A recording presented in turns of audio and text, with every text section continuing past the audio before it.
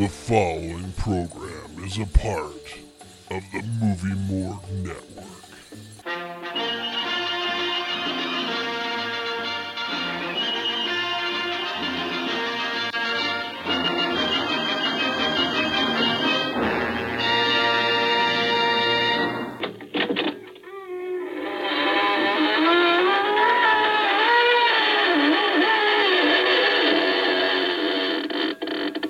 Good evening. As you can see, I'm dressed for a funeral, but not mine, yours. For you see, I've already been dead for such a very, very long time. But I've come back to bring you news of the most gruesome twosome ever produced.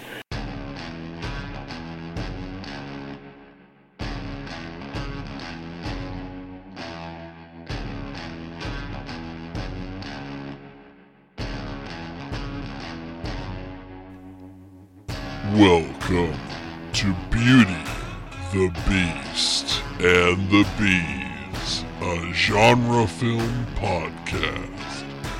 This is a spoiler podcast.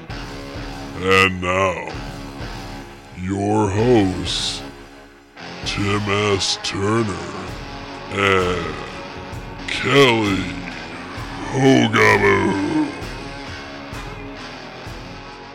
Hello and welcome to the 7th episode of Beauty, the Beast, and the Bees. It's time for our annual Halloween episode, so we've got 3 scary treats lined up for you. First up, Allison Brie and Dan Stevens go away for a murder-filled weekend in The Rental. Guy Madison and Patricia Medina discover a Tyrannosaurus Rex near their ranch in Mexico in The Beast of Hollow Mountain. And Linda Blair and Peter Barton join the party at a dilapidated mansion chock full of deformed murderers for Hell Night. But before we get to all that, please help me welcome back to the microphone my co-host and the founder of the B-Movie BFF's website, Kelly Hogaboo. Hello, Tim. How are you doing? I'm so good. Oh my god. So, now that we've gotten all our technical issues out of the way, what have you been watching lately? Anything good? Any depressing Norwegian murder mysteries featuring drab middle-aged nude male protagonists? I took a break from that. That is my milieu, but I've watched a lot of good stuff. And I'm just going to rattle off really quickly because I know we would never have time to go into depth. But I did watch Underwater, which is like a science fiction action film. I think it's from this year with Kristen Stewart. It was really fun and really unexpected. So if you like, it's kind of like The Abyss, but much more creepy. And I really, really loved it. I also watched the Kevin Bacon You Should Have Left How was that? thriller. Okay, I don't even know what to say. It's so unusual to see Kevin Bacon in that kind of role. Amanda Seyfried plays his like younger wife, and I did like it. I don't know that most people would, but I ended up really liking it, and it was nice and spooky. And Kevin Bacon is like fun to watch. I don't know why, but I had a good time with that one. And I've been watching Nosferatu. Have you heard of that TV show? Oh, yeah, with, oh god, what's his name? From Star Trek. I don't know how to pronounce his last name. It's Zachary Quinto. Yes, Zachary Quinto, yeah. Yes.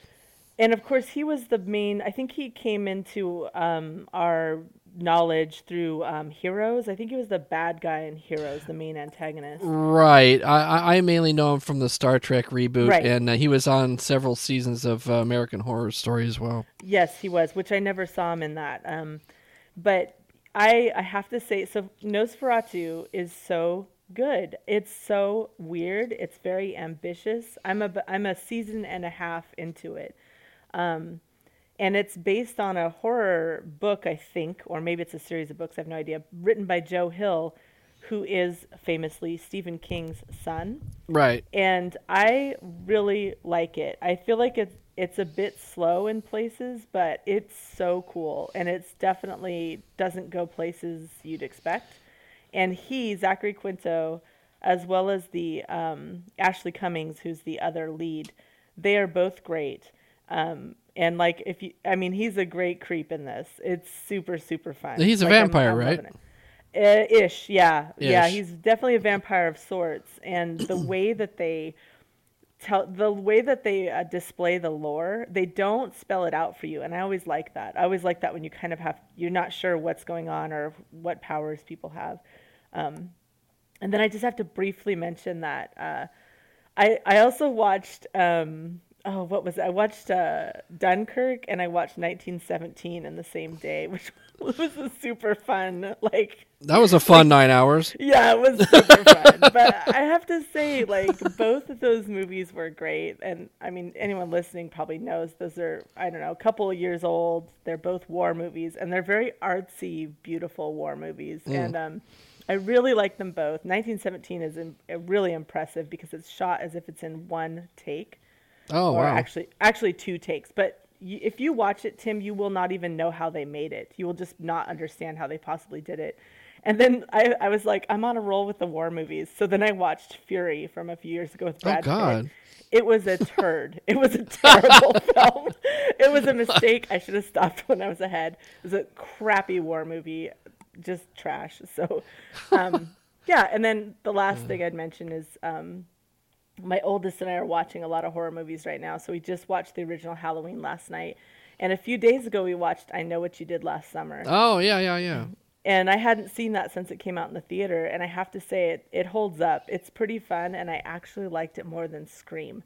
So, and of course, it's got acting royalty from the 90s, right? It's got Sarah Michelle Gellar and Freddie Prinze and Ryan Philippe and Jennifer Love Hewitt. Jennifer Love Hewitt, whom I've never enjoyed watching in anything. But I Know What You Did Last Summer is super fun, and it was cool to see it again after, how many years is that? A lot. 30, Oh, I don't yeah. know. I think that was 97? Yeah, I think it was 97. Yeah, so is that 23 Because it was years? like one of the first ones to cash in on Scream. So It definitely is in that vein, and it's pretty cool. I when I went to watch on Facebook, I said I was watching a soft slasher, but then as I watched it, I'm like, oh, there's some really nasty kills in this. Like, it's not as soft as I thought. But yeah, I think the hook in the chin, grabbing somebody and dragging them over some ice blocks or something, whatever. Yeah, there's some brutal kills in it. Not a massive body count. You know, like we're about to watch Halloween 2018, and it's like, okay, I'm pretty sure that's like 16 people or something. Yeah. Well, so anyway, I've been watching a lot of slasher films, and like I told you earlier today, I got up in the middle of the night last night to use the bathroom, and I was like, okay, I'm gonna get murdered. Like, I'm just like I'm so amped up on that shit right now. It's funny you mentioned I Know What You Did Last Summer. I watched the sequel, the first sequel.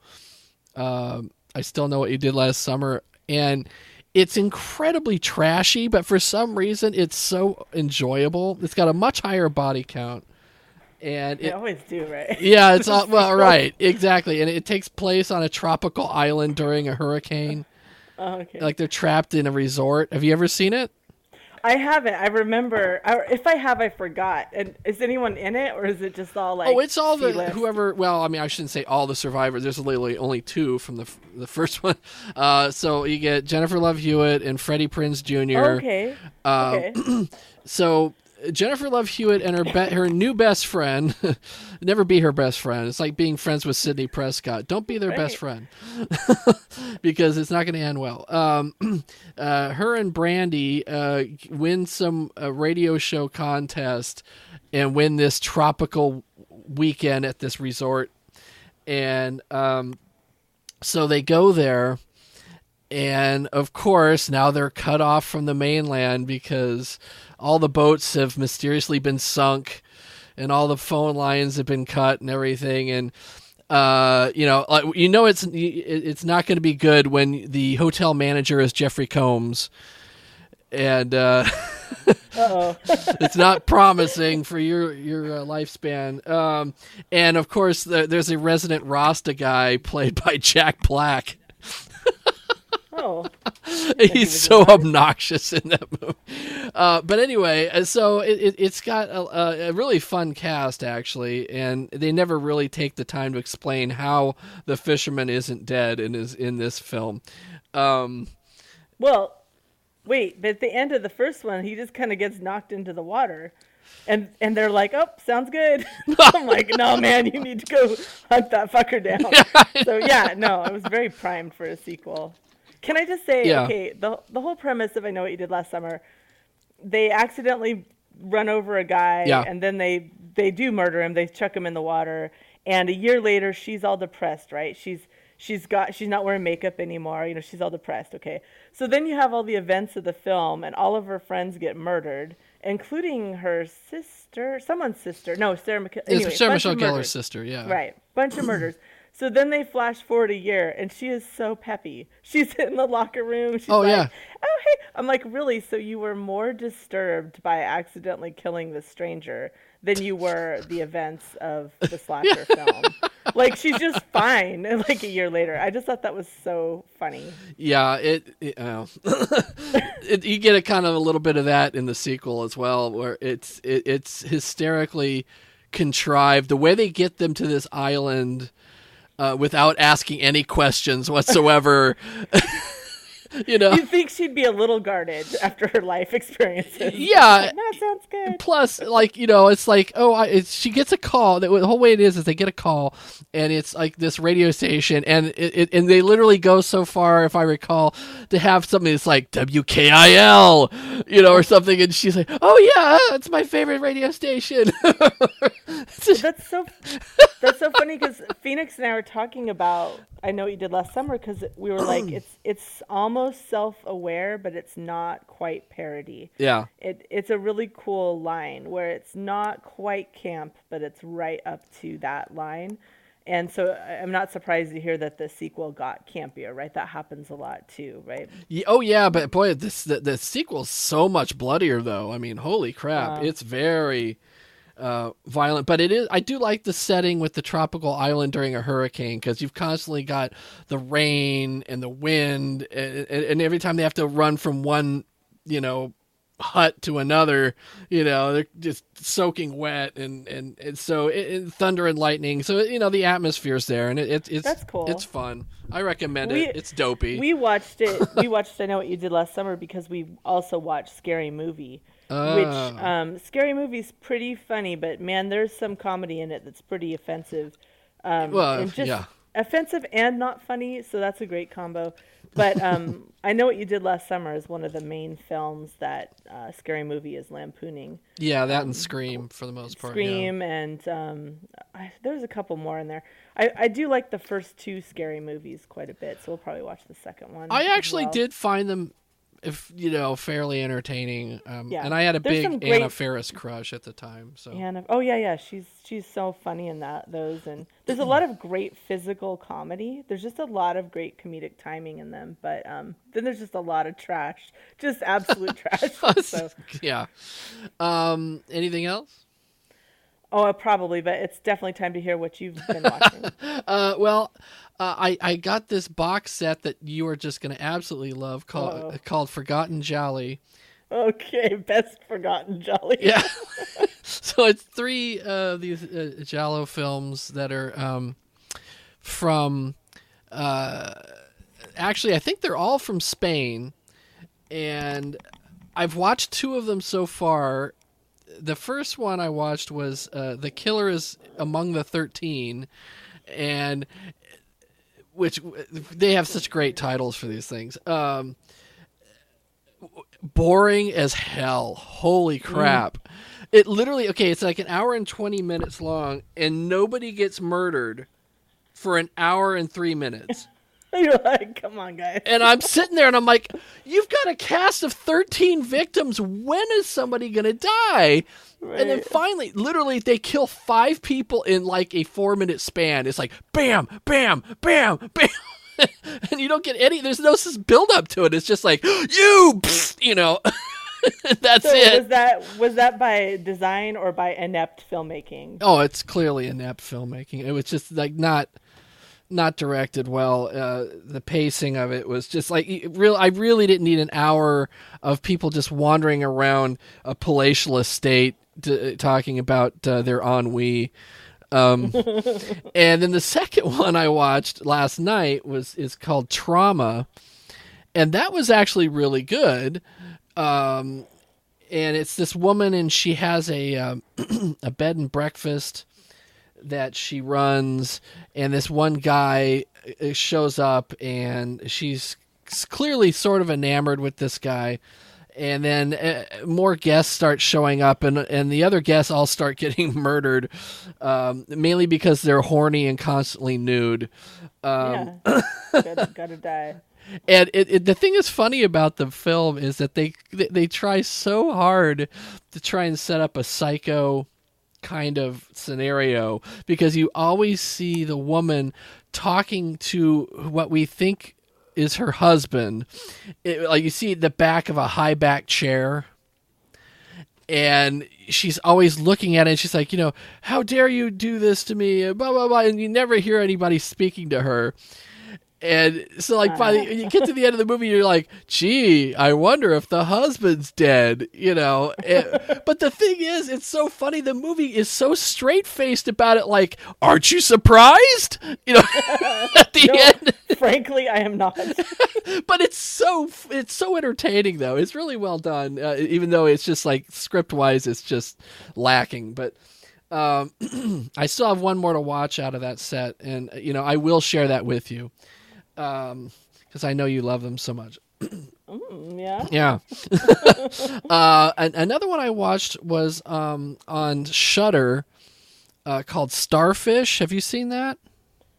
I saw a trailer, I didn't watch the trailer, but I saw the trailer for it. Yeah. It's a beautiful film, really well shot. It stars Virginia Gardner, who you might remember from Halloween 2018 that you're going to watch tonight. The babysitter who has the little kid she's babysitting. Vicky, yes. Yeah, so she's the lead in this one. And she wakes up one morning to find, after her friend's funeral, to find that everybody is gone, except for some people she can hear over a walkie-talkie. And there are apparently horrible creatures that have destroyed and killed the human race while she was asleep. And it's really good. I really liked it. The only thing I will say is the ending made no sense to me whatsoever. I have no idea what happened in the last 15 minutes of that. And I might need to rewatch it again. Maybe I missed something. But the New York Times review of it, their little headline for it was a sci-fi mystery shrouded in grief. And I guess that's the best way to describe it, because the whole film, she's basically mourning her best friend who passed away at the beginning of the film. And her way of supposedly battling these creatures, her friend supposedly knew about what was coming and put together a puzzle for her to decipher that would enable her to protect herself and maybe get rid of these monsters or whatever. And I thought it was really well done. Not really something I usually watch, but I don't know. I thought it was really good. And I just started watching the latest season of Fargo with Chris Rock, and it's, just like the other seasons, it's really well done. It's set in 1950 in Kansas City, and it's the attention to detail as far as the period goes, unparalleled as usual. Beautiful sets, beautiful cars, and costuming. Everything is just pitch perfect, and I'm really excited to see where it goes. And did you ever get to see the film I'm Thinking of Ending Things? No. It's on Netflix. Mm-mm. Well, it's again, it's an interesting psychological study. It's a man and a woman. The man is Jesse Plemons, and who was in season 2 of Fargo. And what's her name? Jessie Buckley plays his girlfriend. And it's him taking her to meet his parents out in the country, in the secluded farm. Uh-oh. And it's written by Charlie Kaufman. So that and directed by him as well. So you know you're in for some like interesting mental gymnastics going on here. And so that's where I first saw Jessie Buckley, and then she's in the 4th season of Fargo, and she plays like an angel of death nurse who basically kills people, like kills her patients, by injecting into their IVs and stuff. But she's got like, of course, that folksy Minnesota, accent and way about her and stuff. So she's very charming. And I really am excited to see where the whole thing's going to go, because I have no idea. Oh, she's in the current Fargo? Yes. So did you watch Chernobyl? No. Okay, she's in that as well. Oh, she is? Okay. Yes. Chernobyl's great, by the way. It's just great. Oh, There's I've heard no good getting around things, it. yeah. Yeah. But yeah, well, that's... So is this the 4th season of Fargo? Yes, it is. Okay, yeah. Yeah, and I was surprised Chris Rock actually does a good job, because I've always liked him as a comic, but I never really thought that he was particularly a very good actor. Well, Fargo takes people off type, right? Like Yeah. I think this season has Andrew Bird, who's a musician that I've loved for many, many years. And I think, I don't know how big his part is, but I know he has a part in Fargo. So that's pretty cool. I mean, I'm sure like I would love it just for the costumes and the sets and the production design alone, let alone the plot, right? What was the name? Adam Bird? Andrew Bird. Andrew Bird. Okay, because I'm trying to figure out who he plays in that. Let me see. Who would he play? He's a bank robber, Thurman Smutney. No, funeral parlor owner Thurman Smutney. Oh, okay. Yeah. Yeah, he's an undertaker. Right. Okay, yeah, I know who he is. Yeah, he does a good job. He's an amazing songwriter and musician, Tim. Like, amazing. Okay, what kind of music? I don't know. He's like a virtuoso. He messes with violins a lot. He's also an amazing whistler. I would call it indie music, but it's like folk, but it's a little edgier. I just love him. We've loved him forever. My kids were raised on Andrew Bird. And he does a lot of concerts on Instagram right now. He embraced the pandemic as soon as it happened and started putting out a lot of basically concerts, which is cool. Okay, it says here indie rock and folk musician Andrew Bird. Okay, Yeah. well, it seems to fit into that category, yeah. And an undertaker, perfect, because he is kind of, I hope he doesn't listen to this podcast, because he's kind of a gawky looking dude. Yeah, he's kind of a skinny dude. Yeah. It's also got, like Jason Schwartzman and Is Ben Whishaw Ben Whishaw, yeah. Yeah. Yeah, he's in there. There's a really good cast that I'm very I love Fargo unabashedly from the first season on. Every season is like you're thrust into a new world that they've created for 10 episodes or however many, and just proof that Great Britain doesn't always have to have the edge on good TV. Okay, there you go. Although they tend to. Overall, they tend to have better We're stuff. biased, though, Tim.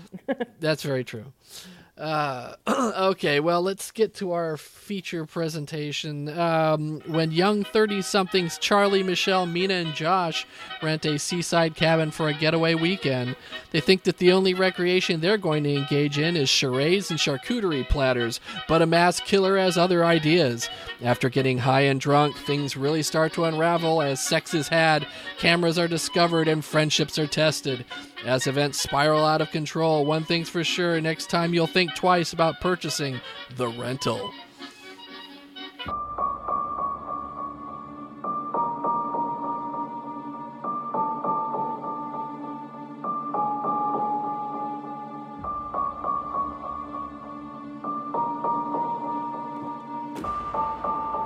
Let me show you out back, and then I'll get out of your hair.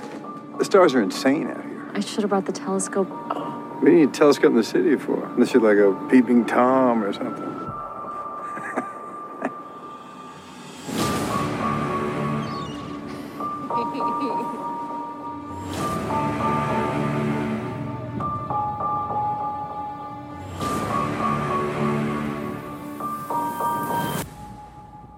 Charlie? me that's not a camera. Get through the night. We leave first thing in the morning. What's going on? I don't know.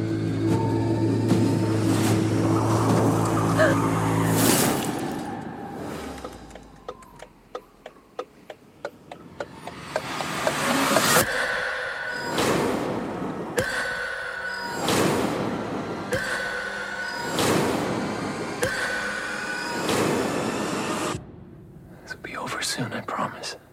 This will never be over. Look, this is not okay, Charlie, all right? Stop being so calm. Everything is fine.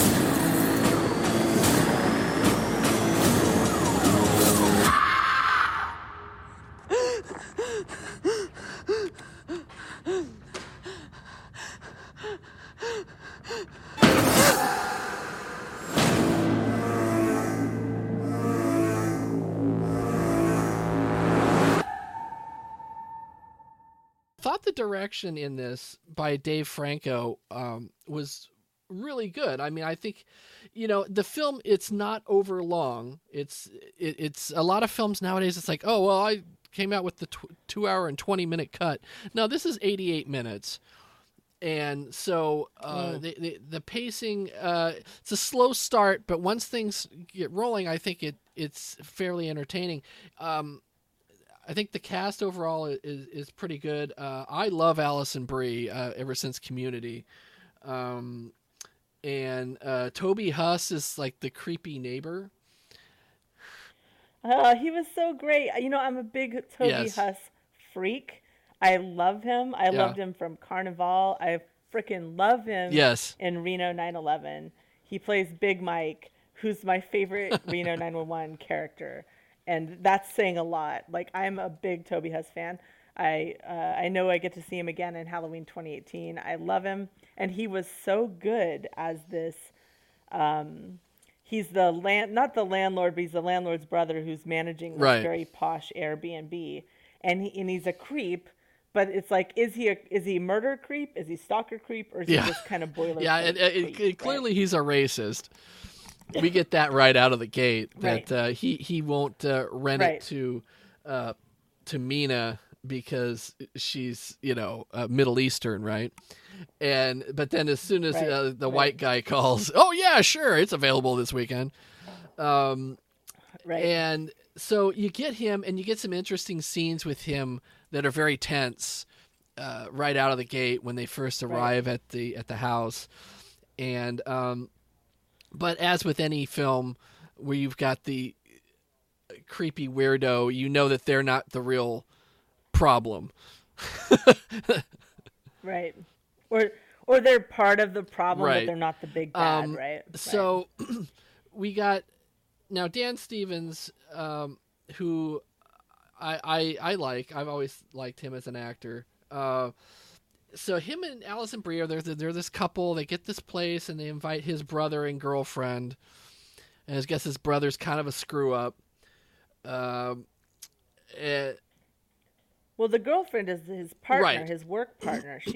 They've been working really close together, and she's integral to the success of whatever. I don't know if they do IT. I don't know what the they got like some sort of tech startup.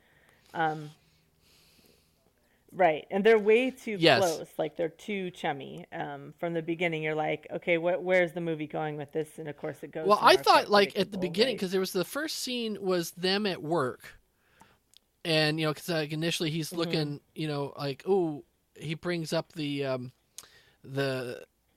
B&B on the screen. He's like, oh, what do you think? And she like comes like right up over his shoulder, with her. I thought they were the couple. They might be a couple. I did. I think the movie was very clever about that, because it makes you feel off kilter for the first 15 minutes. You're like, wait, who is with who here?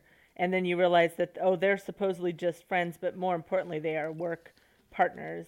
And then he's got this wife. And actually, I didn't like this film very much. However, the dynamic between the people was pretty good, because the wife is kind of cheerful, supportive, and sweet, but she's kind of the odd man out. Like, you know what I mean? Like, she isn't really feeling like she fits in. And there's some romantic tension between Mina and Charlie. whatever Dan Stevens' name is. Yeah. And then they have a disagreement over whether they're going to get high or not, and that creates some bad feelings. Right.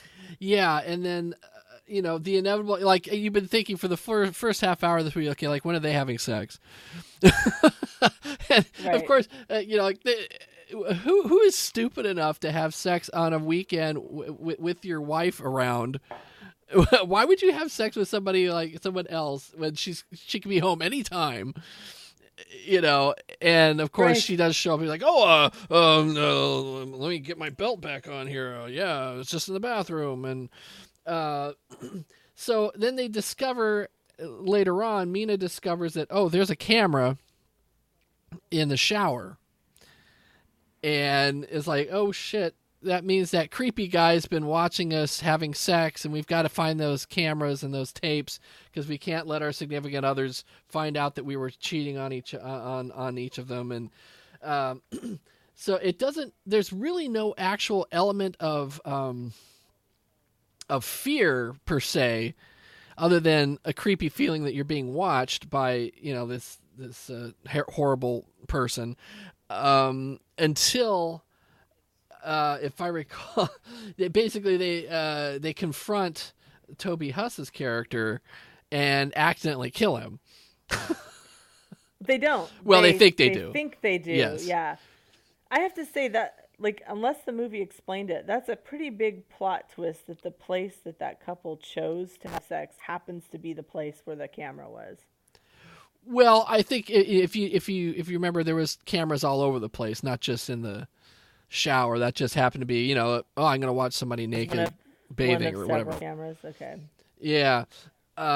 So as things spiral out of control, everything you think's going to happen happens. Like, I wonder if Charlie's wife's going to find out that that they were screwing in the shower.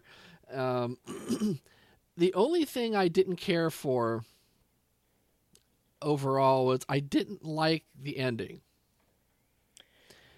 Yeah, you mean the very, very end, or? Well, no, I didn't like the fact that literally everybody's dead at the end, because they built it up in my mind that Mina was really your main character. Well, you thought she might be a final girl, that she might survive. Right. She kind of came off like, because she was the one standing up to Toby Huss for his racism, and she's the one who makes the big mistake with Charlie, and she seems to be more in tune that, hey, something's wrong here. Yeah, she is. Which happens in horror movies, right? There's always a female character who's like, something's fucked up, we need to leave, something's wrong, and right. The people don't listen to her, blah blah blah. Yeah, she was set up as a final girl for sure, and she's the last of the four to get killed. I mean, she is the final girl, but she literally. Okay, again, spoiler podcast. She literally dies because she just trips over a log and falls off the cliff into the ocean. She's running away from the bad guy, from the killer, and it's like, she's gone. And they just end with the killer comes in, and by the way, was it me or did they state he killed the actual owner, right?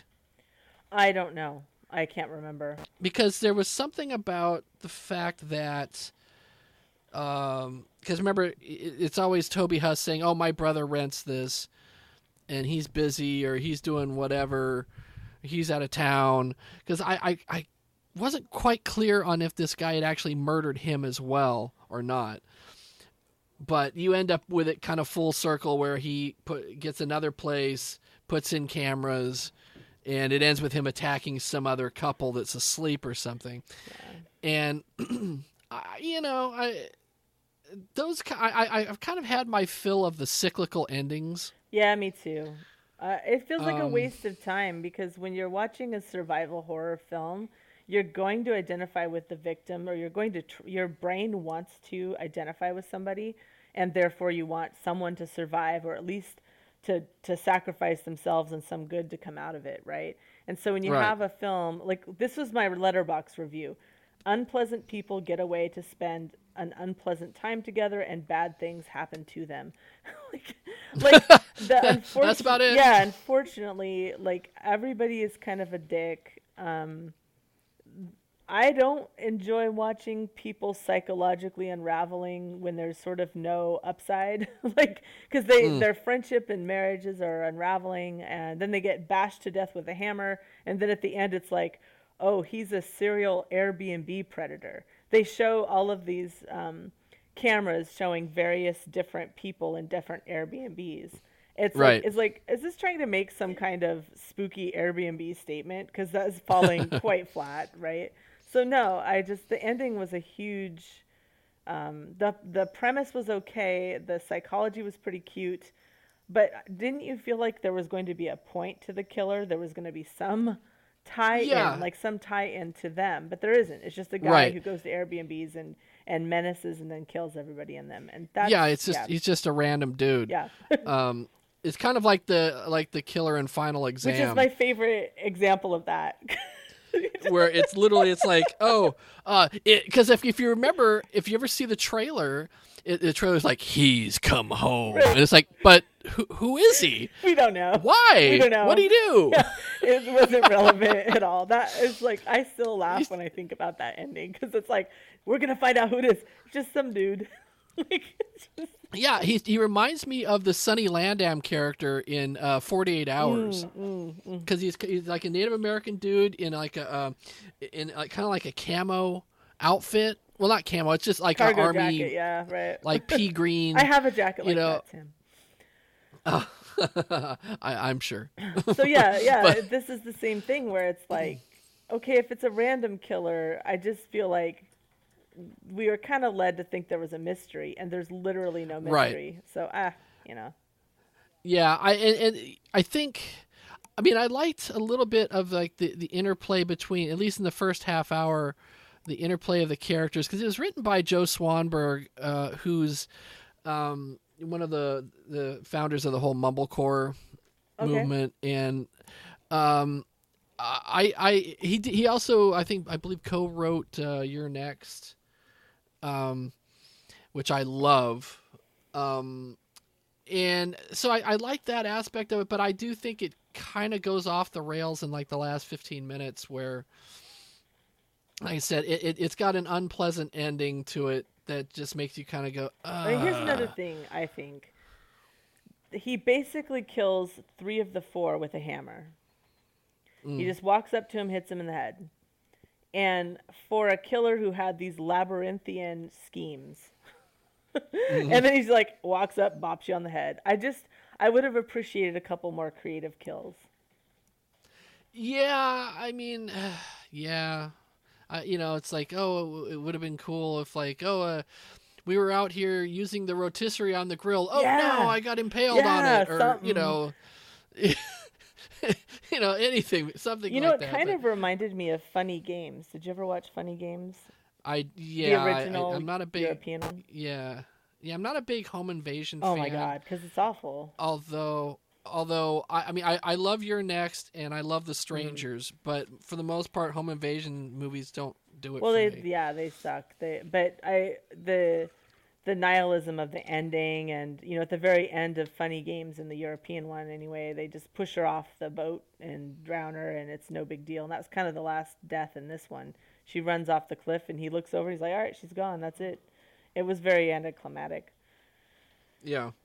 So what would you give this? What is are we 1 to 10 again? Is that, I forgot our rating system.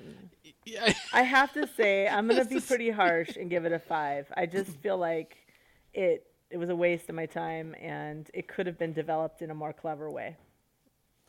I'd probably give it just a little bit better. I'd give it a 6, just because I thought that I thought the acting was good. I thought there was some real. I think Dave Franco showed some real skill as a director. Yeah, I agree. Yeah.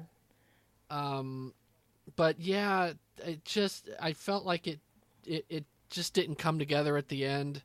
And as someone who, again, is a really big fan of Alison Brie, I was not happy that she just got a hammer in the face or something. But anyway. Yeah. No, I think it was skilled, and maybe it'll be interesting to see where else Dave Franco goes, because I know he's made a couple films now. Did he direct? No, he starred in the one about Tommy Wiseau, but he didn't. His brother directed it, or I can't remember who directed it. Yeah, his brother. Anyway, no, I agree, he's skilled. It's just, I don't know. It wasn't fun, and it also wasn't clever enough. So that's a bad combo, right? If it would have been a little bit more fun, I think I would have loved it, to be honest. Yeah, I think we're kind of in And I agreement think on I'm that. pissed that they wasted Dan Stevens, because I am such a fan of him, and I was looking forward to him, and he's just kind of a schmuck, and I'm like, yeah. Oh, come on, they gave you him in a shower. He's kind of, well, anyway, yeah. And I don't like the other guy. He was in Shameless, and I didn't like Shameless, so I think I just had kind of a bad attitude going into the film. Okay. Well, it's time once again for our regular trip down the aisle of the abandoned video store as we crack open the plastic cases of two more picks. Kelly, what do you have for us this time? American expatriate Jimmy is trying to run an honest cattle ranch in Mexico alongside his best bud Felipe, trying to stay out of the sights of local gangster and competitor Enrique, whose fiance Guy happens to be sweet on. Something else is up, though. Cattle are disappearing, and local borracho Pancho, a cringe-inducing stereotype, is being menaced in various and sundry fashion. Now listen, I know this is technically a Weird West movie, and the poster promises a creepy dinosaur hovering over our sweet senorita, but I gotta admit, this film is a lot more romantic Western drama than anything else. However, eventually the shy critter makes his appearance, and a good old-fashioned cowboy brawl ensues, so hang in there, partner. Sooner or later, we're going to meet the Beast of Hollow Mountain.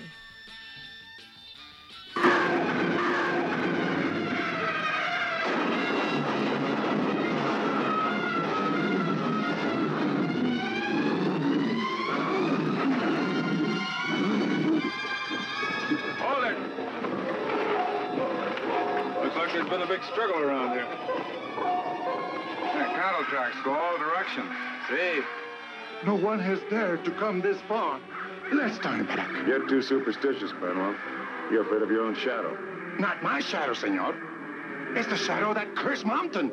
Here is high adventure, and in the glorious and colorful Southwest. Starring Guy Madison as the courageous rancher who tried to solve the secret of Hollow Mountain, hiding place of a monster spawned in the dawn of time. He dared to ride where no man had ever set foot before.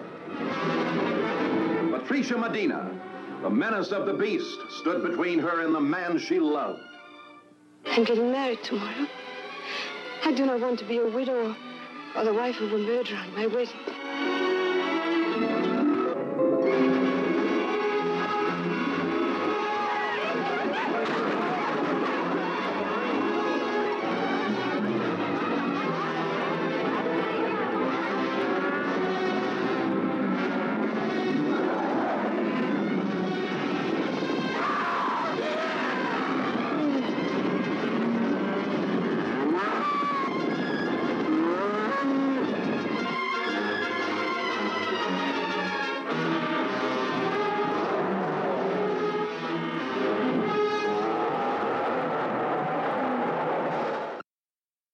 Okay.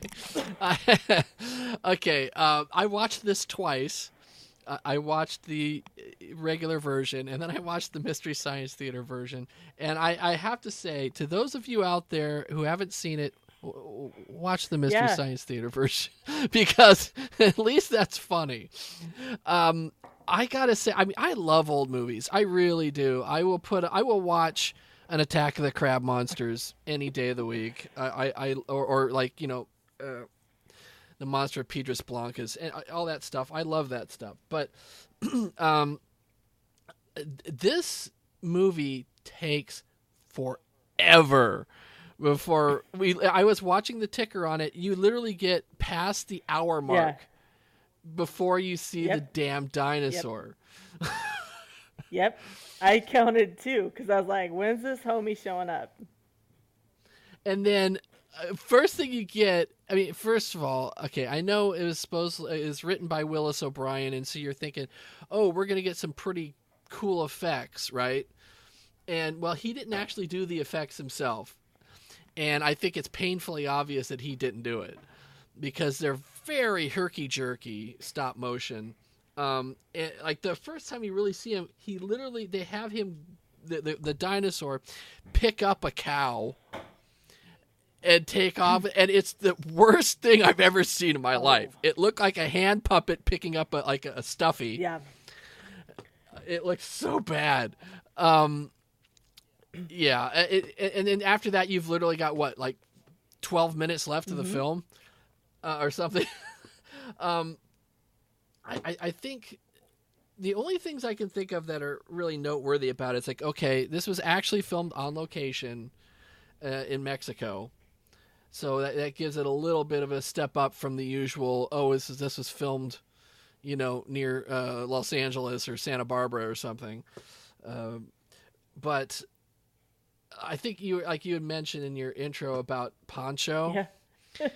Oh my God. I mean, it's the worst Mexican stereotype character you will ever see in your life. It's the standard, the overweight, lazy Mexican who's drunk and sleeping all the time. Right. Ugh. It's so bad. And I mean, and the worst part of it is it was really played by a Hispanic guy. And so, the guy was probably some Shakespearean trained actor, who was like, I can't believe I have to speak this horrible dialogue, and it's so embarrassing. I was watching and I'm thinking to myself, this guy must have been humiliated and really needed that check. Well, part of it, it's lingered over so much because I don't think it's the worst stereotype I've ever seen in my life. I think it's a common one, and we see it in a lot of films, but it's so present in this film. Pancho is this borracho, he's a drunk, he's got his son, Panchito, and yes. I felt like, we're going to see a little bit, but there was a lot of Pancho's antics.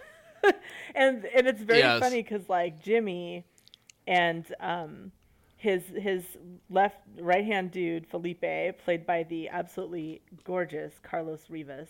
I mean, just talk about stealing every scene, like such a beautiful man. But they're very, haha, Pancho. And I'm like, what the fuck? Like, you need to intervene and help this man and his child. And they're very like, oh, well, you know how it is. And I'm like, damn. Like, I mean, I guess, it's a different era, of course, but still, sure. It was like they didn't seem to have any concern about Panchito's safety. And Panchito's like, 8 years old or something? Yeah, they don't seem to give a shit that his dad is like this horribly flaming alcoholic raising this child. And it's just, oh, God. And like you said, the worst part about it is he's showcased a lot in the first half. Now, remind me, does Pancho eventually get eaten or quicksanded? Oh, he does. I couldn't remember because they certainly put him in peril a lot. And then they kind of let the son, like at one point they're like, well, we'll let you work here. But then they have the son sort of watch over his dad. I'm like, okay, this is dysfunctional, right? Yeah, well, yeah, and they go at one point, when Pancho finally gets it, they go and they tell, the mom's like, well, you're gonna find out anyway. He's dead.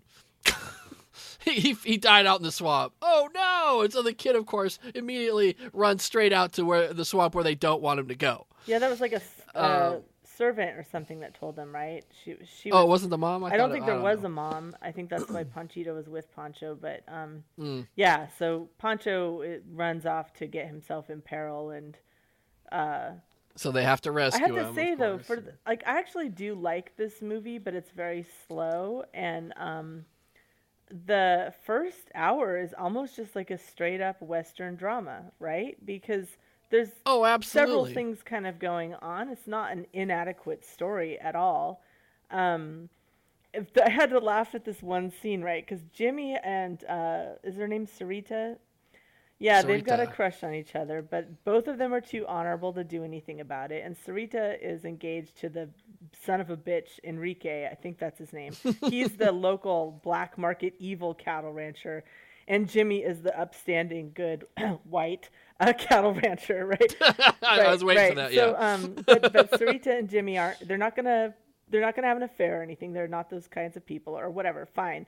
But there's this tension. It's actually pretty nicely done romance, in my opinion. But there's this one scene where they meet at a I think it's a graveyard or cemetery, and they have a little talk. And I'm sure the dialogue is pretty good, but the gist is that he says, I think I'm going to leave town because I have a crush on you and you're getting married and I can't handle it, basically.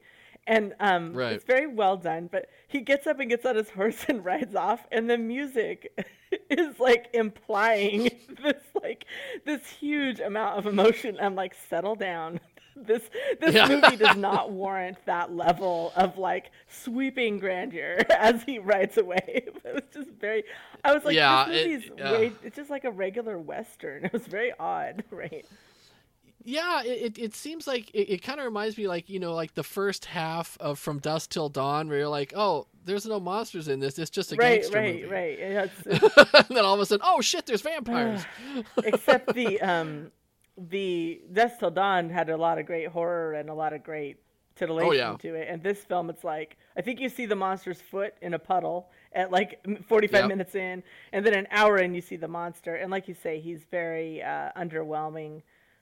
He reminds me of one of my favorites, the Crater Lake Monster. He's got a similar poorly animated, but the monster design is pretty cute. I think he's kind of a T-Rex, and he has a cute little flat head, but then he has this long tongue that is always moving, which. Yeah, it's always like he looks way more mean and nasty than a lot of monsters in this era of film. Like, he has a snarl. They like really animated his little snarling lips and his tongue. So he's kind of unique in that way, but not realistic or impressive. I would have to agree. Yeah, I when I was watching it, one thing I can say is like I was like, oh, Patricia Medina, yum. I thought she was gorgeous. She's this beautiful woman. I think she's like British or American born, English or something. Like she was born in Great Britain. Yeah. And we also haven't mentioned the fashion, which I took multiple screenshots, especially the men. I figured you would. I was out of my mind, especially the men's fashion. I feel like her costumes were pretty underwhelming. But Carlos Rivas especially has a couple Western-style jackets and these striped trousers. Like, the fashion in this was beautiful. Even Guy Madison has some really like somebody involved had a love for this, traditional Mexican influenced fashion. It was quite striking, and especially because the film is not that impressive of a film. But I really, really like I said, I took a lot of screenshots. I was like, these are beautiful costumes. Well, it was and it was shot in CinemaScope, so there was a real, if you look at it, it's. The vistas, the way a lot of the stuff is shot, is really beautiful.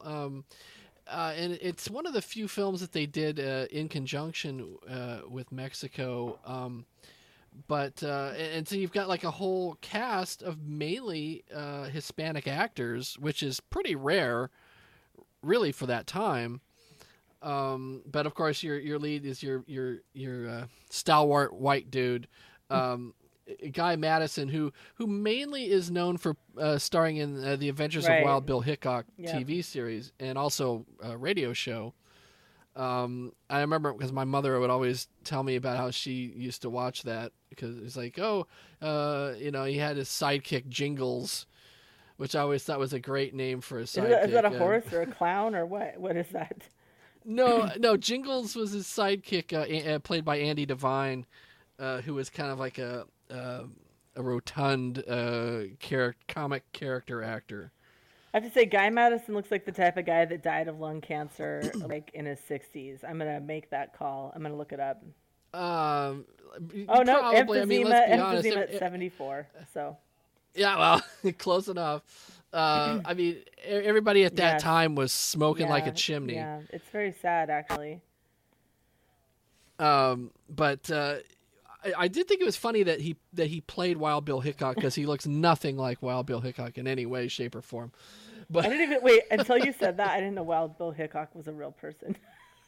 I don't know. I don't know my Western history. Oh wait, wasn't he in God. Deadwood? He played by Keith Carradine. Yeah, I believe so. Yeah.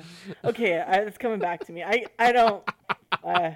Yeah, no. Guy Madison is like, he's like the studio idea of what a handsome white American 50s hero looks like, right? Which is to say, utterly bland, right. Like so bland that I can't remember what he looks like, right? Yeah, if you look at genre cinema in the 1950s, you had all the heroes, like a Guy Madison, or who was the dude? It was in all those, like John Agar, or something. Where they all have like a certain blandness about them, but also like kind of like a smug thing about them. Like, that's right, Gerald I'm white. Moore and who's Richard Denning? I mean, there's so many of them, and they're kind of vaguely cigarette-y looking and condescending as hell. There's so many of them.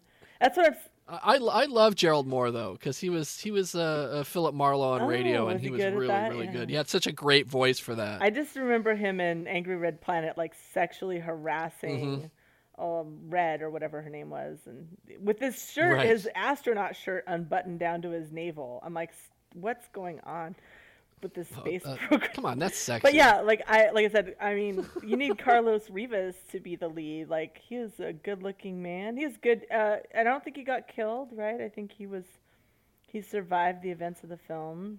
Did he? I think he did. Thing I Enrique don't even gets eaten, and it's weird. Like, right. They drag Enrique's body and like wedge it into the rock crevice for no reason. I was like, why are they doing that? But anyway, it's not. I can see why you would recommend people watch the Mystery Science Theater, because it is pretty boring without. And if you're gonna watch it, just know that you're not gonna see a lot of the monster, even though the monster features quite prominently on the promo materials and the posters and that kind of thing. Very true. So what would you give the Beast of Hollow Well, Mountain? the costumes and the vibe went a long way with me, so I'd give it a 7. Okay. I'm going to give it a 3 because it bored the shit out of me. Snore. I kept going like, oh my God, where's the goddamn dinosaur? I don't got all day. Like, you tricked me into watching a Western, and that's it. There's no monster in this, right? And that's not cool, because there's so many better Westerns I could have tricked you into watching. All right. With that, we'll be back right after these messages with Hell Night.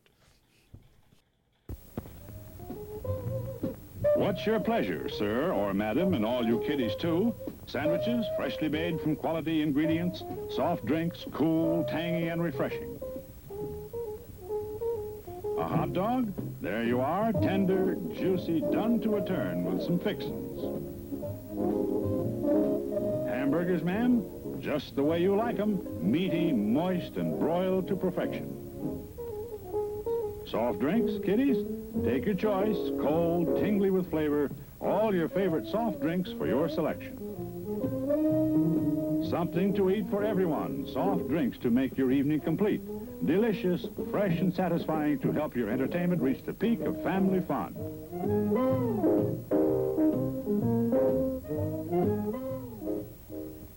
Many men of mystery have appeared. Now, coming on this stage in person is the most amazing mystery man of all time, Houston, and the original Houston's Hallucinations, starring the girls with Hex Appeal, Joyce Harris, Kathy Bard, Sherry Winters, Cindy Curtis. Girls, girls, and more girls, dressed in the most daring designs Paris has to offer. And if you want mystery, witness the unbelievable Flight to Outer Space. See a girl without a middle, and the weird and unusual burning of a she-devil. See all this and more in Houston's Hallucinations, coming on this stage soon. Extra, extra, the first time on any American stage, see the talked-about girl in the topless swimsuit. It's sexational. Out of the depths of darkness rises Garganta, the true king of monsters. He's on his way alive, in person, to scare the yell out of you. Garganta on the stage in Dr. Siltini's giant triple Scream Show for the first time on any stage. The stage show that brought you the Frankenstein monster in person now brings you direct from Hollywood, Garganta, the giant gorilla of the universe, alive and in person, in a 3-hour performance filled with more chills, thrills, laughs than you ever experienced in this century. It is engrossing, exciting, fascinating, filled with tense climaxes, gripping scenes, beautiful starlets. Yes, it's Garganta, this wild, inhuman menace, this 782 pounds of dynamite that makes Kong the gorilla look like a monkey. And that's not all. During the dark seance when all the lights are dimmed, ghosts, spirits, and vampires descend into the audience. You may find yourself holding a ghost, a girl, or someone else's girl. So watch out when the lights go out. But as Mae West would say, it'll separate the men from the boys. In New York, Chicago, Los Angeles, critics have proclaimed this stage of costumes designed by Adrian. Yes, it's a stage show for every performance in the dark seance, but the adult may be afraid to walk home alone. Now is your first and only chance to see, in person, on stage, and alive, Garganta, the giant gorilla of the universe. Watch for it. Remember the time, the place, and the date to see Garganta, alive and in person. Want to learn more about horror directors? With a lighthearted look at 3 of their movies? Meet fearless podcaster Gore Blimey. I've been unsettled by bats in the past and startled by parrots, and I've even been known to jump at the odd cockatoo. Discover horror films that are classics, and others, too. There's a topless aerobics massacre, an exploding rock singer, cannibals, nude martial arts, a deep-fried prostitute. But it's not all silliness. You'll get proper movie breakdowns, opinion, and background information, too. Yep, in the 80s and 90s, Jeff Stryker was huge in gay porn. In every sense. So if you're a horror film fan, come and check out the Trilogy of Terror podcast at strangeanddeadly.com, or find it on Apple Podcasts, Stitcher, or on your podcatcher. One of those people that has a certain charisma and a certain style, and I'm just hoping one day he'll rub off on me.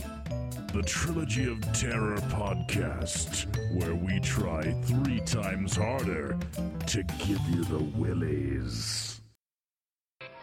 And now, on with the show.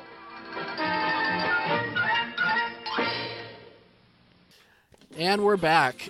When the annals of college histories have been written, the hijinks of Alpha Sigma Rho will reign near the top. Heck, young Peter Bennett has an idea for the greatest hazing prank ever. Trap 4 of their new pledges inside old Garth Manor overnight and scare the hell out of them. Our 4 protagonists are young, sexy, and horny as hell. Perfect for deformed killers to pick off one by one, right? Things go off the rails as a shadowy figure begins decapitating his way through the kids, and our final girl, Marty, is determined to make it out alive. With the aid of the powers of Matthew Starr and a well-placed gate spike, Marty might just make it to the dawn and survive Hell Night.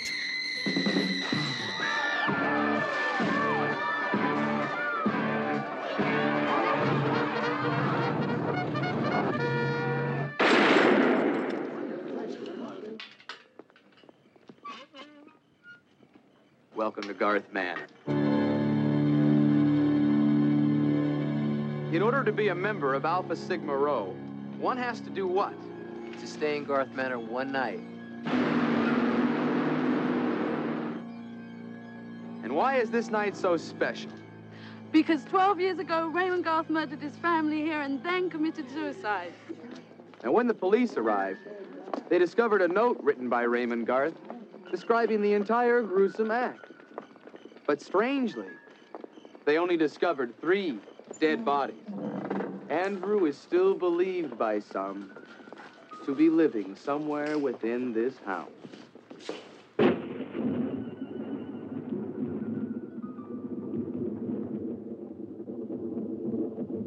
Hey, let's party. Quaaludes and Jack Daniels. Oh my gosh. This is one radical chick. All right. Now the fun begins. Hey! Robin Hood to the rescue! Woohoo!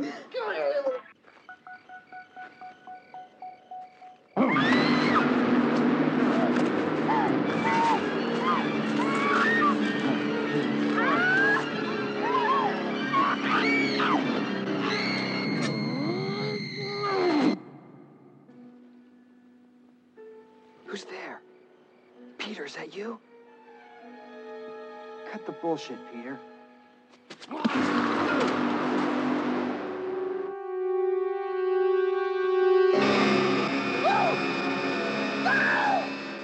This was supposed to be a joke. I can't believe it. What about Seth? Seth is bringing back help. Seth isn't coming back. Well, then we'll wait. We'll wait until morning. I mean, Peter and the other kids will be here. Peter's dead. Or Well, maybe there are more guards. Maybe Seth.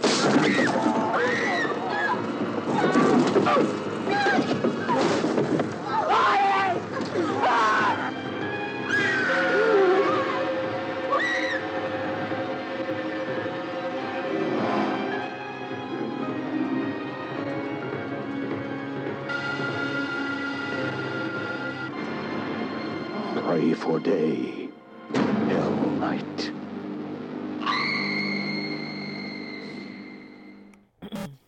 So now, is this a slasher that you had seen previously?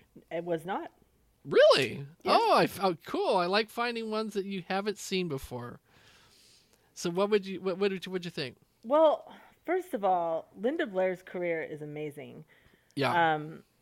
You know, everyone listening knows she was the Kitty in The Exorcist, and I was. What year was The Exorcist? 72. Okay, so I was not born yet, and so by the time by the time I came to know about The Exorcist, it almost had like a legendary, reputation. Yes, and I watched it, and I'm like, it's not that great.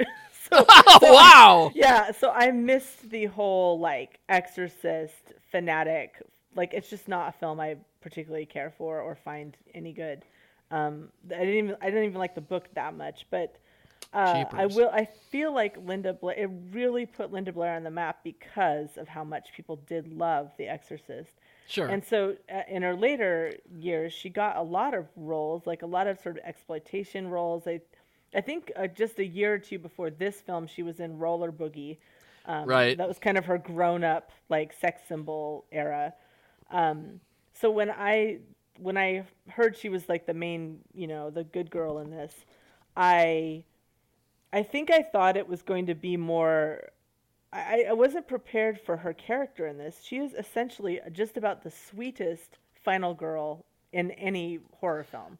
Oh, she's yeah. just a sweetheart. She's not particularly like virginal. She's not particularly scared. She's just like a really sweet person. And it was really weird to see that in a slasher film, because that's not really, those aren't the kind of characters you see in slasher films. Yeah. Yeah, I mean, granted, everybody else is super horny and all over each other. And although, interestingly enough, as horny as they are, they never seem to like take their underwear off or anything. They just kind of roll around on the bed and laugh and giggle and reminisce about times past. Nasty haunted, like abandoned house. It's it's skanky. I'd be keeping a lot of my clothes on. I mean, more than just my underwear. Seriously, I get a tetanus shot after being in this house. Right, exactly. After being in this house and after being around Vincent Van Patten's character. So the setup was. Can you remind me? Because I saw this a long time, like several weeks ago. The whole setup is that they go there because they're pledges to these fraternities and sororities, and what the whole thing is, they have to stay overnight in this house where supposedly this guy murdered his whole family and disappeared. And if they can make it to daylight, then they'll, be admitted to these frats and sororities. And so they've got like these things set up, like a projector that looks like projects a ghost, and sound effects of moaning and chains and stuff to scare people.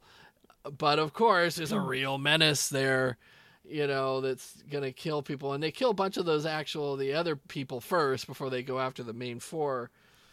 And there's actually a really pretty awesome decapitation. That one girl, she gets pulled down in that hole in the ground, and they do a pretty good decapitation where he's like holding her hair, and he's got like, I don't know if it's a machete or whatever it is. But apparently they actually had to trim that because it's even more graphic before. But and I like this film. I enjoy it. I think, like you were saying, Linda Blair is a very sweet character, and you do root for her.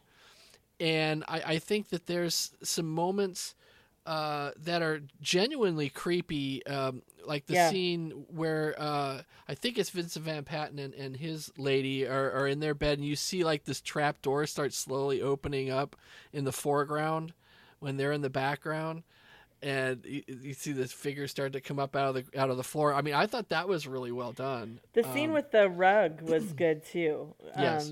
Because it's like, is that supernatural? It almost looked like a supernatural effect, right? This creepy, rising shape in the rug, and I think they tear the rug off, and it's a creepy dude. And I have to laugh at the setup because correct me if I'm wrong, but they're getting a tour of this haunted house or whatever.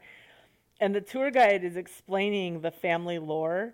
And I swear to God, that scene went on for so long. At the beginning, The gist is that, listen, there's a bunch of people that could be the bad guy from this family. It's this guy or the brother or the other brother or the daughter, right? Yeah. It's just like this long, I'm like, all right, got it. There's going to be multiple antagonists, got it. But it just felt like it went on for so long. It's like, and then he killed this, his son, and then he killed his daughter. I'm like, all right. So... Okay, let me tell you about my memory of this film. The first time I saw this, I think, was like HBO, back in like 83 or 84 or something. And it freaked me the hell out. But there's a subplot that comes up with Vincent Van Patten's character, Seth, where he is able to get out over the fence. He kind of hurts himself a little bit getting over the fence, but he makes it. And he goes, and this is a big chunk of takes up a lot of the film, a big chunk of footage. So he goes and he gets back into town, and he's clearly, his clothes are torn, he's bloody. And he goes into the police department. Oh my God, my friends are being murdered. You've got to help. You got to get police over there. And the cop's like, yeah, whatever. Right. I've had it with you guys. I've had it up to here. You just need to get the hell out of here. And first of all, the guy's covered with blood, clearly injured. And they completely ignore him and threaten him with arrest if he doesn't leave. Okay, first you got that. Then... he's like, okay, well, damn it, these police won't listen to me. So he turns, he looks over there. Oh, look, there's an open door. Well, what is it? Oh, it's only the room with all of the ammunition and weapons. That's not locked, doesn't have a code on it, or any type of security of any kind. It's just a room filled with guns, bullets, grenades, whatever you need, it's all there. And so he just wanders in there, starts stuffing everything in his pants, get a bandolero and, whatever. I'm going to take this machine gun and this rifle and this handgun and these bullets. And he's just stuffing everything. And then he climbs out the window. That's also open. It's the lackadaisical police... and I'm like, building, I I've never in my life, coming from a police family, I can tell you that does not happen ever. Well, and I love that he just gave up, right? Like, yes. I'm like, listen, even if that first guy didn't believe you, he was not very persistent in trying to get. No, like, there's law other cops enforcement in involved. there. Yeah, right. And as you could tell in that scene, they ain't that busy. Right. You know, they make it sound like, oh my God, we've been harassed by you kids all night. But they're all kind of hanging out there. Yeah, they're all just sitting there like, you know, eating a hot dog and whatever. And so then you got his whole thing of him, like now he's all armed to the teeth. Oh yeah, I'm going to get back. Gotta get back. And so he goes back over the fence, and I'm still trying to figure out how did he get over that fence? Because he needed help on the other side to get up this slippery fence that's just, you know, poles, whatever. And so he gets in there, and again, bear in mind here that we have spent, I think they've devoted like 15 minutes of time to this. So he finally gets in there, and he's like, I'm here to rescue you guys. And he's got the gun, and he goes, bang, and he shoots this one dude, and he's super proud of it. Oh, I got the killer. We're all safe.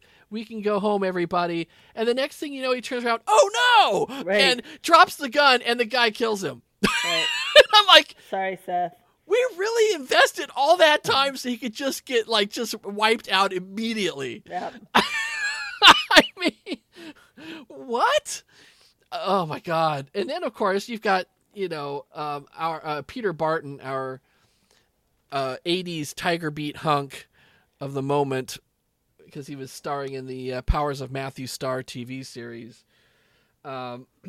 He does not meet a good end either, and I was actually surprised. Yeah, I mean, we thought he was going to make it. Because they built this romance with him and Linda Blair that it wasn't sexual or anything, but it was just like a cute. You can tell they like each other. Yeah, it was like they were actually going to probably have a relationship, right? They were getting to know each other. They were cuddling and talking. Yeah, it was very cute, right? Right, and. No, that doesn't happen. No, he gets picked up and chucked. I mean, how far does this guy have to throw him to get to impale him on the spikes of the fence? When they've already, shown previously that the grounds of this manor are enormous. I mean, it's like a jungle that you have to go through to get to the gate. It's not like, it's like 20 feet and there you are at the gate. Right. So, I mean, I found that kind of silly. I did like the design, the makeup because spoiler alert, again, there's two killers, not just one. And I liked the look of that. I love the house. And yes, that was a real house that they filmed in. It wasn't a set. I forget what the name of the house. There was an actual name of what the house was that they filmed at. Oh yeah, it was called the Kimberly Crest Mansion. Oh. Yeah. In Redlands, California. And I liked it. It was a change of pace. It wasn't the usual stock and slash on a college campus kind of thing. It was a lot more gothic. And since everybody was wearing Halloween costumes, you got kind of like a different look with the people's outfits and stuff. Yeah, I think that was the director, talked about he wanted a horror movie where it wasn't just teenagers in jeans and T-shirts, right? He wanted that was a pretty inspired little aspect. They're all in costumes and yeah. And yeah, it was paced well, actually, I thought, except that whole sidebar that you're talking about. Yeah. Yeah. But I do feel like they basically killed off everybody, and she survives at the very end. Mm-hmm. And I don't know, I would have liked a couple more survivors, because it kind of felt like Peter Barton's character was just killed off last minute. You know what I mean? Yeah. So yeah, that was kind of odd, especially because we had invested in their. They looked like they were having an actual relationship, right? And then they're like, impale him. Yeah. I would have loved it if they had that sound effect. I do like how many times people climbed over that fence, because they give you the fence foreshadowing at the beginning, and you're like, oh, someone's going to get impaled on the fence. But there were scenes where people climbed over it successfully, and you were like, okay, is this when it's going to happen? So, yeah, I think it wouldn't surprise me if like Peter Barton asked to be taken out of the film because he hurt himself while he was filming. So you see him like he's in actual physical pain. That's why you see him limping all the time. Jeez. For the majority of the film. So I think supposedly he had to like really twisted his ankle really, really bad. But yeah, I was really glad that this was kind of rescued from a bit of a video limbo. There hadn't been a release of this thing since 1999, as far as DVD goes. Mm-hmm. And Scream Factory, I know for a couple of years had announced it, and they had to go through some legal wranglings, and they restored it. The Blu-ray looks fantastic. It really looks nice. And what would you give it? Oh gosh, I don't know, like a 6. I mean, it was fine. I think I don't know. It wasn't scary, and I think I was disappointed that, I don't know. I just didn't like it, although I think it was a pretty fun film. So I don't know, 6. Yeah, I think I give it a 7. I think it's a little bit of like a notch above a lot of 80s slashers. Yes, it's better than a lot of shit we watch, for sure. We watch a lot. Yeah. It just wasn't as fun as I think I was hoping for. And I think I didn't like the guys in it. I just didn't like them. And so that's kind of hard to watch, you know. Well, a lot of them were like your standard frat creeps. Yeah. I mean, I liked her a lot. And I liked the slutty British girl. I liked her too, actually. She was really sweet. You know, it's funny because, like, she not only did she bring some booze, she brought some blow with her. Yeah, she was ready to party. she was ready to go. She's the friend you want to hang out with, right? Yeah.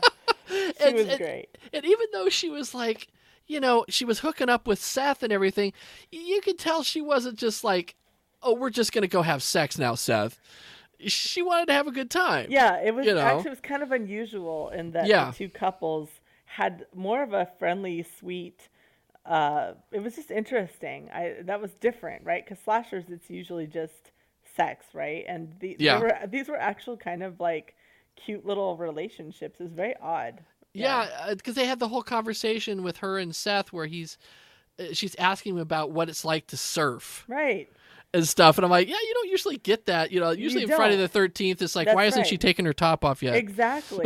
I did kind of like that because it was more realistic. Of you know, they're hanging out, you know, they're having sex and they're drinking and all that, but they're also just hanging out. Yeah. So, yeah. I see that you can stay. Well, you can stay at the Kimberly Crest mansion. Oh, can you now? Well, not during COVID, but yeah. Yeah, Yeah. It looks good. And they have Princess at the Castle. I'm not sure what that is, but it's you can dress up in a princess dress. I'm not sure. Sure, but yeah, it looks great. It's in great shape. I wonder if the website mentions this film. I bet it doesn't. Oh, well, I mean, yeah, you know. By the way, I forgot to mention that I do have the Friday the 13th Blu-ray set coming. Oh, have you heard about that? No. Shout Factory put out. It's every single Friday the 13th film, all the way up to the remake or the reboot that they did in 2009. It's also got Freddy versus Jason and oh god. So it's got Unfortunately, all of them. I've seen that one. Oh, I think that one's hilarious. Oh god. Plus, it's got some great gore in it. Yeah. And it's an amazing set that's got literally hours and hours of extras on it that and also has some of the deleted scenes from part 2, some of the gore that was cut. So that Tom Savini did that I'm really looking forward to seeing. But that arrives on Tuesday. Nice. So how many films is that in total? Oh God! Well, you go up to which is part 8 is Jason Takes Manhattan. Then you've got Jason Goes to Hell. That's 9. This, 12 or 13. 12 films on 16 discs. Yeah, there's a lot. Like I said, there's a lot of extras and stuff. I bet there is. And it comes with a poster and everything. And, life-size cutout of Jason. There you go. That's great. Are you dressing up for Halloween this year? I am actually. Do you tell people what you're going to be, or is it a surprise? Sure. Yeah. No. I'm dressing up as Joel Robinson. Oh, cute! You got a little jumpsuit? I do. I've got my Gizmonix. Which color jumpsuit do you have? Red. I went with red for Joel. Yes. Yeah. Nice. One of our Phoenix and I are dressing up. It is a secret until the day of, but one of our costumes does also involve a jumpsuit. So, jumpsuits, they're practical. Jumpsuits are practical. No, now I'm gonna have to try and figure this out. Yeah, try to guess. I also want to mention I found a really cool YouTube channel called Dead Meat. Have you ever heard of it? I like it already. Yeah, right. The title. It's a podcast, but they also do kill counts for horror movies. And I do like, first of all, there's a million of these horror podcasts and YouTube channels. There's tons of them. Sure. And what makes this one, it's actually good. And the host, he really knows his shit. And he seems like a really cool person. Because sometimes these horror podcasts are hosted by absolute pigs. And I'll be listening to one and then he says some offensive shit and I'm like, I'm out. So this guy is great. So it's Dead Meat. And what I like is, okay, Friday the 13th. I don't necessarily want to watch a bunch of those films, but I would watch the 20-minute synopsis where he goes through and shows you, the kills and the sort of plot. So I like it because there are films that just I'm not going to make time to watch, but I will watch that little synopsis. And it's also fun to watch after you've seen the movie. So after you watch Halloween 2018 and you watch his review or his kill count. So I just want to give props. I think he's got 4 million subscribers or something. Oh, wow. But it's called Dead Meat and I really, really dig it. And I'm going to, it's so funny. I told Phoenix last night, I said, I found this really cool site. And Phoenix is like, oh yeah, I've watched so many of his videos. I'm like, you little, why did you not tell me? Anyway. I'm definitely gonna have to look that up. That sounds good. Also, I've been appearing on Dan Budnick's Eventually Super Train podcast for a couple of months now. We're covering the 1981 William Conrad Lee Horsley Nero Wolfe series. The latest episode just came out. We're discussing the episode Death and the Dolls. That's a lot of fun. Dan's great. We're trying to get Dan on here as a guest. He really wants to come on, so we're trying to figure out our technical side so we can actually have a third person here and not look like the amateurish thing that we are. We can definitely do it using this program we're using today. I've used this program to be on there were 4 of us actually, and one was in Wales, one was in oh wow. Yeah. So this would work. Doing a live production with multiple, that's much trickier, where we sure. put but I could definitely host Dan through the same software. But what's the Eventually Super Train? Where does that name come from? Well, okay, there was a series, a humongous series in 1980, 81, 82, somewhere around there. That was a huge bomb for NBC called Super Train, and it was kind of like you know how you had those hour-long anthology shows, or not necessarily anthology. It's like anthology with continuing characters like Love Boat or Fantasy Island, right? Where you'd have multiple stories going on, but you'd have your regular characters that would frame what was going on. And so it was a super train. Okay, great. Sounds great. And so you had stories that went on the super train. And so that's where the title of his show comes from, because it's limited run series. Okay. So generally anything that ran a season or less. So the one that we're covering, the Nero Wolfe series, only has 14 episodes. And I think right now he's also doing the other segments. He's doing Automan. Oh God, Ralph is the list. Ralph, like you, was raised by TV, which is so sad. And but like, so like Automan, I'm like, or Manimal. Has he done he's Manimal? already done Manimal. Oh, because I'm like, if he hasn't done Manimal, has he done Baywatch Nights? I don't believe he's done Baywatch Nights yet. Can you just put in a word for me with Baywatch Nights? Yes. I believe the other show he's doing is the David Lynch show On the Air, which only lasted 6 episodes, and I don't even think they all aired. So that's what he's doing right now. So he goes through he leapfrogs through these. That's a really brilliant. And eventually he will get to Super Train. Is that that's the idea? Yes. Gotcha. That's cool. And I mean, Dan is hilarious. He is so damn funny and quick, and he also co-hosts Made for TV Mayhem with Amanda Reyes and Nathan Johnson, and I both shows are just fantastic. Dan's also covering, like, he's doing an episode by episode coverage of Happy Days right now, and also he just finished doing Pieces in Pieces, which was the film Pieces, and every episode was like covered a minute of footage. Oh God, why? Oh, it was so good, and of course I have to have us do Pieces because that film gotta be is like so we should have a special birthday great. Episode or something where you pick you pick all 3, and then for my birthday I pick all 3, or because I'll definitely be making you watch Midsummer again, my favorite. Challenge accepted. Well, yeah, that would be super fun. No, Pieces, we got to do Pieces for sure. Yes. And we've got to somehow find a reason to do Sleepaway Camp again. Oh my God. That's there are 2 sequels. Yeah, I was trying to convince Phoenix to watch that one with me, and he was like, nope. And I'm like, okay, yeah, the premise is deeply offensive. Got it. Fair enough. Yeah, I'm like, fair enough for all of this. It's like, okay, got it. Yeah, Made for TV Mayhem, her knowledge of TV stuff is astonishing. Yeah, I have her book autographed. I met her and Dan actually back January of last year, and what fun, just brilliant people. Yeah. Well, that's it for this time. But in our next episode, we'll have some holiday treats for you and the whole family. If you'd like to get a hold of us, you can write to us at moviemorgue1@att.net. And you can follow our latest rantings on our Facebook page or our Twitter and Instagram feeds. Remember to please get out and vote because your future depends on it. And like Spidey says, with great power comes great responsibility. See you in December.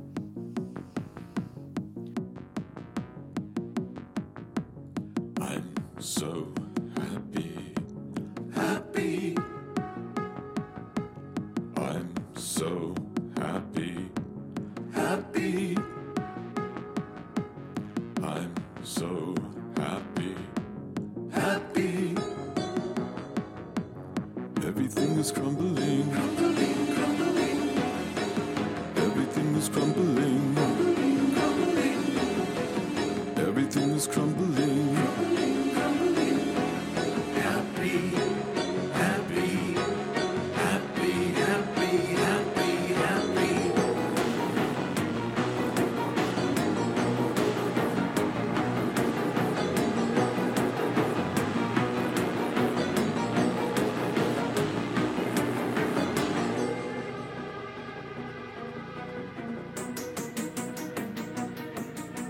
Choose your poison, poison. Choose your poison, poison. Choose your poison, poison. Everything is shutting down, shutting down, shutting down. Everything is shutting down, shutting down, shutting down. Everything is shutting down, shutting down, shutting down. Poison, poison. Happy, happy, happy, happy.